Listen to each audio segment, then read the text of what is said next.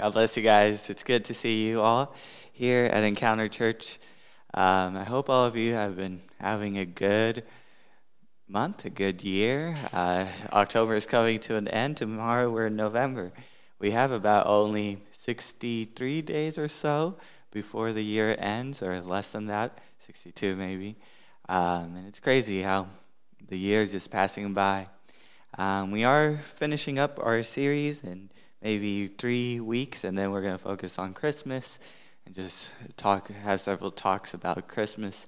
But as we finish up the year, keep us in your prayer, keep Encounter Church in your prayer as we pray and think of what to do next year and how to do it. We really just want to focus on getting everybody involved and making sure we're all a part of Encounter Church. It's not just one person who's up here or the worship team. It's all of us we're all involved in this. So pray for us to see ways that we could all be involved and just grow together and not be so, consumer-minded, but also give to the church and in our gifts and whatever we do. If you have your Bibles, open it up with me to Psalm 23. Today, what I want us to do is look at reflection literature and reflect on work. We'll be looking at Psalms, Proverbs, and Ecclesiastes. All of these are reflection literature, and we want to see what they have to say about work and just meditate on what we've learned so far. So Psalm 23, Psalm 23 verses 1 through 4. And this is a very, very popular psalm. And it goes like this. The Lord is my shepherd. I have what I need. He lets me lie down in green pastures. He leads me beside quiet waters. He renews my life. He leads me along the right paths for his name's sake. Even when I go through the darkest valley, I fear no danger, for you are with me. Your rod and your staff, they comfort me. Let's pray. Heavenly Father, I pray for every single individual in this room, Lord, that they may see you as their shepherd, that they may see that you care for them, that you lead them to green pastures where they could rest, Lord. I pray that we may experience that in our lives, experience that today as we are together and throughout the week, Lord. I pray that you may open up our minds and our hearts to know what your word says, and so that we could grow with one another and grow in this life that you have given us. Let us do your will better. Let us glorify you more. Let us love better, Lord. In the name of Jesus, we pray. Amen and amen. So as we see here, and as we've seen before, we see that God works. We actually started our series with this sermon called God Works and We Work. Because God works and we are made in his image, we work. According to Genesis, God worked in creation. For 6 days, God worked. And then he rested. God continues to work. As we read in Psalm 23, God is a shepherd. Shepherds work. That's what they do. They have to tend their sheep, protect the flock from wolves and bears and snakes. They have to feed their sheep. They have to guide the flock and even discipline the wayward sheep. In Psalm 23, we see that the Lord is my shepherd. God is your shepherd. And as your shepherd, he makes sure that you have what you need. God works for you to have what you need. And he works not for you to have what you want, but what you need. And what you need is rest for your soul. God works as a shepherd. He guides your soul to green pastures. Sheep love the peace that they find within green pastures. And that's where they find food, where they could eat, where they could drink, where they could rest. Similarly, God takes us to his home, where we could eat, drink, and rest. There are quiet waters. The Lord works so that we can hear these calming waters. God, the shepherd, he renews our life. He renews our souls. Our souls have been damaged. Our souls are weary by the things of life, by the challenges of life. And we need renewal. And Christ brings that needed renewal. God, the Lord, he works for us to make sure that we have rest. And he does all of this for his name's sake. God shepherds us, not because we did something special or because we are something special. God shepherds us. God works for us for his own name's sake. This should bring some relief, because if God shepherds us for his own name's sake, then there's nothing that could stop him from shepherding us. Imagine if he shepherded us because of our deeds. Then he would stop shepherding us when we would do things that are wrong. But thank God that God's care for us is not dependent on ourselves, but it's dependent on him, on his love, on his faithfulness. God will shepherd us not because we are faithful, but because he is faithful. God will shepherd us because he brings glory and honor to himself. He shepherds us for his own name's sake. He shepherds us and he cares for us. And even when we go through the darkest valley, and we will have valleys in this life, and even when we go through these valleys, we shouldn't fear any evil. Fear no evil. Fear no danger. Fear nothing, because God is with you.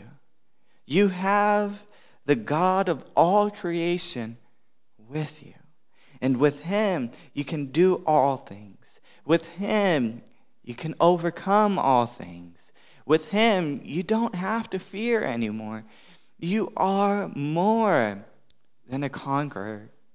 Be strong and courageous, because God is with you and he comforts you. Another psalm before we go to Proverbs that I want to look at is Psalm 128. Psalm 128. It is a song of ascent. So the Israelites, they would go to Jerusalem, and they would usually sing these songs as they were going to Jerusalem. And it's a song of ascent because Jerusalem is on a hill, so they're going up, and this is a song that they would sing. So Psalm 128, a song of ascent. How happy is everyone who fears the Lord, who walks in his ways. You will surely eat what your hands have worked for. You will be happy, and it will go well for you. Your wife will be like a fruitful vine within your house, your children like young olive trees around your table. In this very way, the man who fears the Lord will be blessed. May the Lord bless you from Zion, so that you will see the prosperity of Jerusalem all the days of your life, and will see your children's children. Peace be with Israel. So there's this song called Big Rock Candy Mountain, and it's a very old song, and it talks about going to a land far away that's idyllic. It says, there's a land that's fair and bright, where the handouts grow on bushes, and you sleep out every night. and the sun shines every day, and the birds and the bees and the cigarette trees, the lemonade springs where the bluebird sings, and the big rock candy mountains. And the big rock candy mountains, all the cops have wooden legs, and the bulldogs all have rubber teeth, and the hens lay soft-boiled eggs. And the big rock candy mountains, the jails are made of tin, and you can walk right out again as soon as you are in. There ain't no short-handled shovels, no axes, saws, nor picks. I'm going to stay where you sleep all day, where they hung the jerk that invented work in the big rock candy mountains. Where they hung the jerk that invented work. Well, I guess they would hang God in the big rock candy mountains. The song might sound good, going to this blissful place where there is no work. But the song goes against what God intends for humans. The humans who he created in his own image and gave them work to do. Life in the big rock candy mountains would not result in true and lasting happiness or satisfaction. The Bible talks about a mountain, where we just read, that is our destination. But it's not the big rock candy mountains. It's not a place where we will not work. It's a place that we read in Psalm 128. It is a place where people fear God in a healthy way. It is a place where people walk in God's way. It is a place where you will eat what you have worked for. You will be happy, and things will go well for you. And this blessing is for you and your family, for you and your wife and your kids, or your husband and kids. Psalm 128 shows us the good life, which consists of hard work done to provide for others, for dependents. Prosperity is not what prosperity preachers proclaim.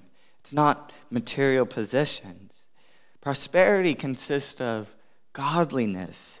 It consists of responsibility. It consists of stewardship, how you distribute your sources.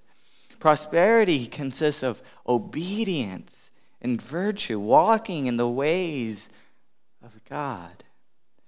Big Rock Candy Mountain and Psalm 128 sing different versions of the good life.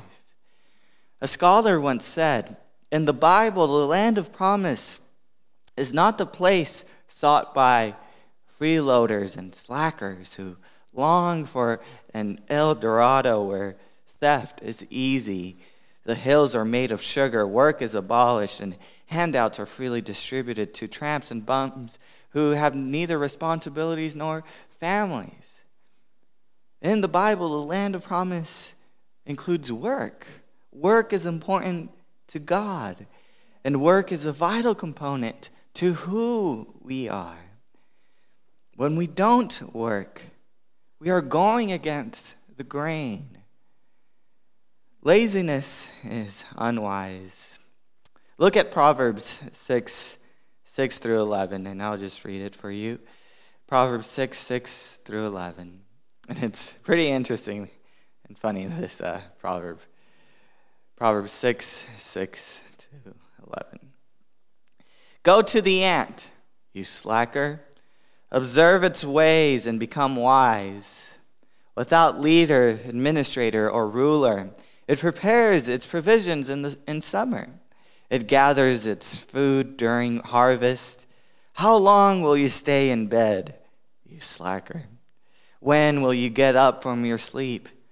A little sleep, a little slumber, a little folding of the arms to rest, and your poverty will come like a robber, your need like a bandit. Go to the ant, you slacker. You look at an ant, and it's working, always working, always finding food, getting food, finding a path, trying to work.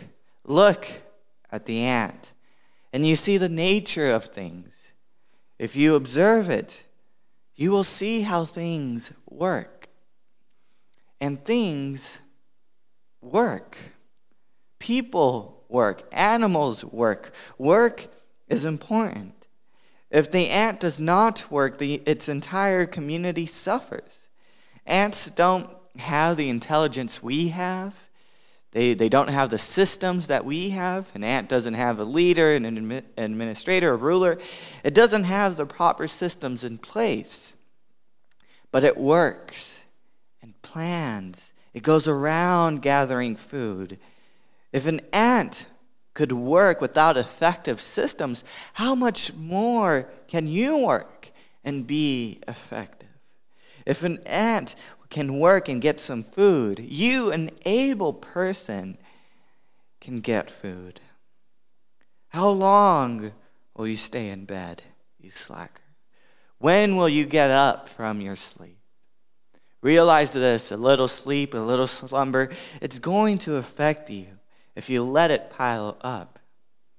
The Message Bible paraphrases it this way: a nap here, a nap there, a day off here, a day off there. Sit back, take it easy. Do you know what comes next? Just this: you can look forward to a dirt-poor life, poverty, your permanent house guest. If you slumber, if you're not a worker like the ant, then poverty, it is very likely that poverty will come like a robber. It'll just come out of nowhere. But you can fight against poverty by observing the ant who works. Use your gifts. Proverbs 22:29 says, do you see a person skilled in his work? He will stand in the presence of the kings. If you use your skills in your job, you will go places, or at least it's very likely that you'll go places. But we know that there is uncertainty in life, there's chance, there's death, there's sin, and things could go in a way that we didn't expect them to go. This leads us to the last book we will look at today, the book of Ecclesiastes. And I want you to go with me to Ecclesiastes 2, 4 through 11, Ecclesiastes 2, 4 through 11. And Ecclesiastes is a book about a student who's writing his teacher's lessons. And it's a really fascinating book, Ecclesiastes 2, 4 through 11. And the teacher, he goes by the name of Kohelet. And throughout the book, he laments the meaningless of toil, of work. So Ecclesiastes 2, 4 through 11. And it reads like this: I increased my achievements. I built houses and planted vineyards for myself. I made gardens and parks for myself and planted every kind of fruit tree in them. I constructed reservoirs for myself from which to irrigate a grove of flourishing trees. I acquired male and female servants and had slaves who were born in my house. I also owned livestock, large herds and flocks, more than all who were before me in Jerusalem. I also amassed silver and gold for myself, and the treasure of kings and provinces. I gathered male and female singers for myself, and many concubines, the delights of men. I became great and surpassed all who were before me in Jerusalem. My wisdom also remained with me. All that my eyes desired, I did not deny them. I did not refuse myself any pleasure, for I took pleasure in all my struggles. This was my reward for all my struggles.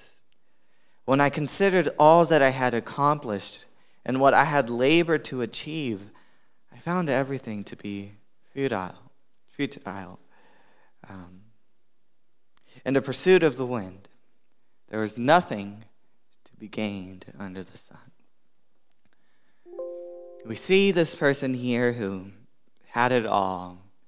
He had accomplished everything. And he found everything as futile, as meaningless, as void. Work by itself was not good enough. Amassing money and material possessions was not good enough. Experiencing all the pleasures of this world was not good enough. And sometimes it's not enough, because if you worked to amass these things, you don't have enough time to enjoy these things.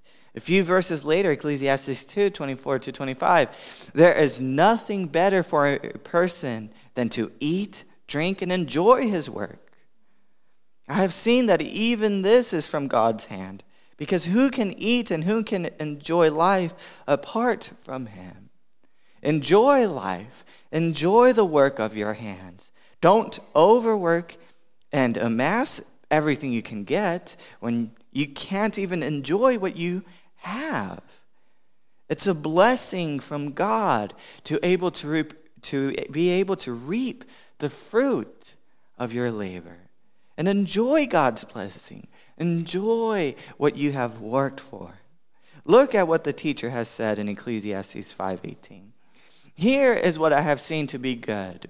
It is appropriate to eat, drink, and experience good in all the labor one does under the sun during the few days of his life God has given him. Because that is his reward. It is good to experience your blessings. Don't feel bad if things do work out for you. You only have a number of days under the sun. And God has given you blessings, has given you your reward for your work. Therefore, enjoy it. Enjoy your reward. Many workers are frustrated that they aren't using their skills in their jobs, that they haven't landed their dream job, but many others are just unsatisfied and unfulfilled in their work, even though they are doing something they're okay at doing. Work can feel meaningless. The Kohelet, the teacher of Ecclesiastes, resonates with us. He asks us, is there any meaning to your life? What are you really doing it all for? Why is there so much wrong with the world? How will you cope with it? You know, nothing within this world is enough for us to live a meaningful life. Tim Keller said, if we base our lives on work and achievement, on love and pleasure, or on knowledge and learning, our existence becomes anxious and fragile. Because circumstances in life are always threatening the very foundation of our lives.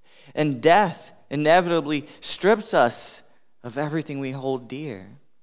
Ecclesiastes is an argument that existential dependence on a gracious creator God, not abstract belief, is a precondition for an unshakable, purposeful life. Only with God can we have meaning. Only with God will our work have meaning. Circumstances, if we just rely on them, we can't, because circumstances will always challenge us. It will always make it difficult for us to find meaning in work itself. Work will never be enough. But if you see work as a way to reflect God, as a way to continue doing his mission on earth, then you are seeing work in a healthy light. We want our work to make an impact, and we should make that impact through God. But if we just want to make an impact just to make an impact, if we just want to make a difference in whatever we do, we think that if we accomplish something that lasts, we will be satisfied. But that's not true. People quickly forget those who accomplish great things. We don't know the names of doctors who have accomplished scientific breakthroughs which have saved the lives of millions of people. Children don't die of polio anymore because of a doctor named Jonas Salk. He invented the vaccination against polio. He did something great. But yet we still don't remember them. It's rare to find someone in history whom we do remember. One day, every famous person will not be remembered anymore. Ecclesiastes 2:16 says, "For just like the fool, there is no lasting remembrance of the wise, since in the days to come, both the fool and the wise will be forgotten."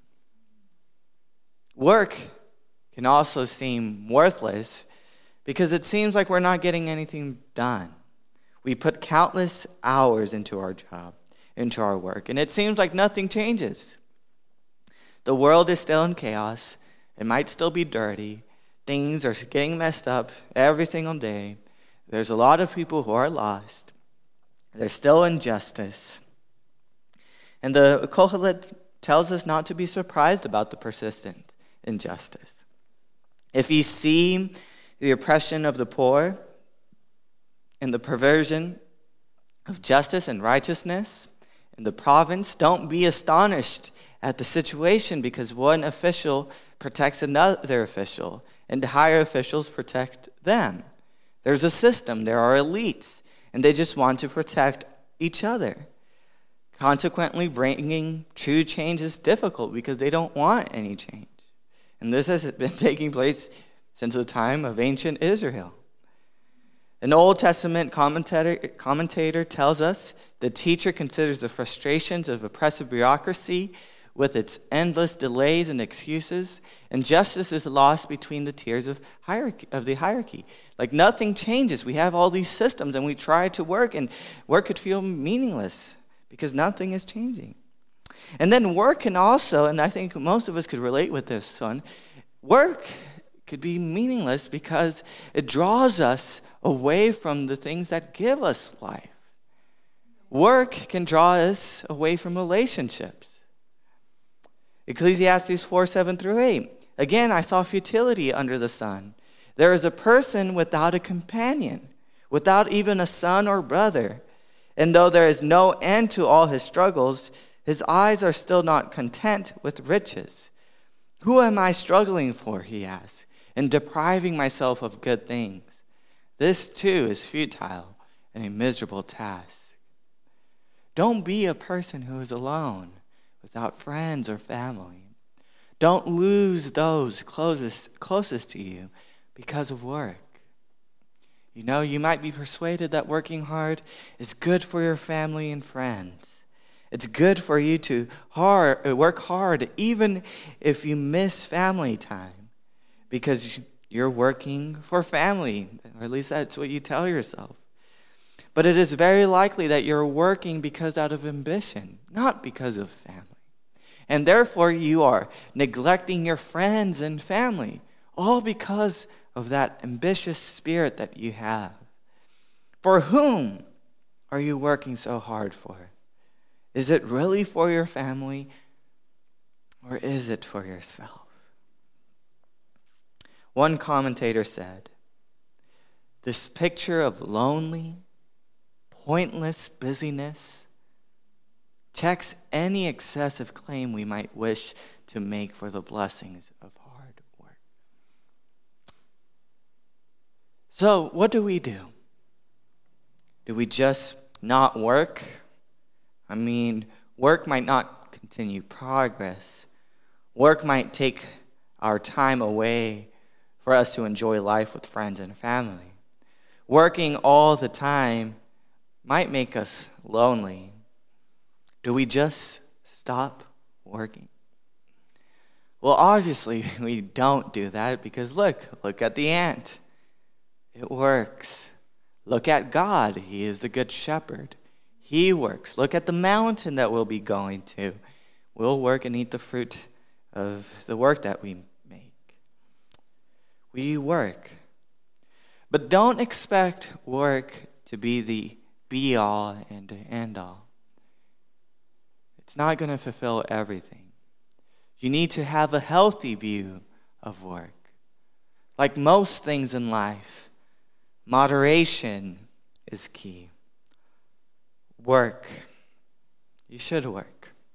Find a job where you could use your gifts and talents for the glory of God. Find a job you enjoy. Work so you can support your family. Work so you can continue God's creation project and bring shalom, even if it's challenging.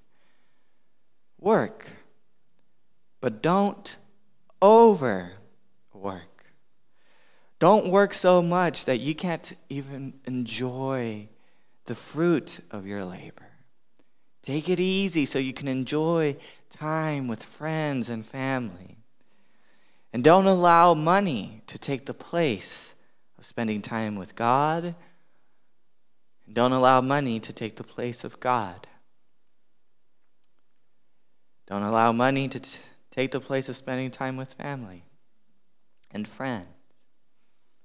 Moderate work. And I end with the last verse of Ecclesiastes 12:13, which says, "When all has been heard, the conclusion of the matter is this: fear God and keep his commands, because this is for all humanity." After all has been said and done, what is important is that we fear God, we see God for who he is, an awesome God, and we keep what he has told us to do. So let us be wise with work. Let us follow God's design for work. And let's do work in partnership with God. And let us do his will for our lives. Let us pray. Heavenly Father, thank you for your word, Lord. And I pray that this word may permeate the minds and hearts of your people. That people may see work in a different light. That they may have a positive view. And hopefully maybe they go home and they enjoy the fruit of their labor and enjoy life.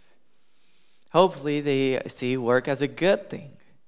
And hopefully, if they need to, that they may moderate work. Work isn't everything in their life. It's a big part of who they are, but God, you are bigger than work. And we should keep you in that place, higher than work, higher than everything else in our lives. Let us fear you, and let us do your will here on earth, as it is in heaven. In Jesus' name we pray. Amen.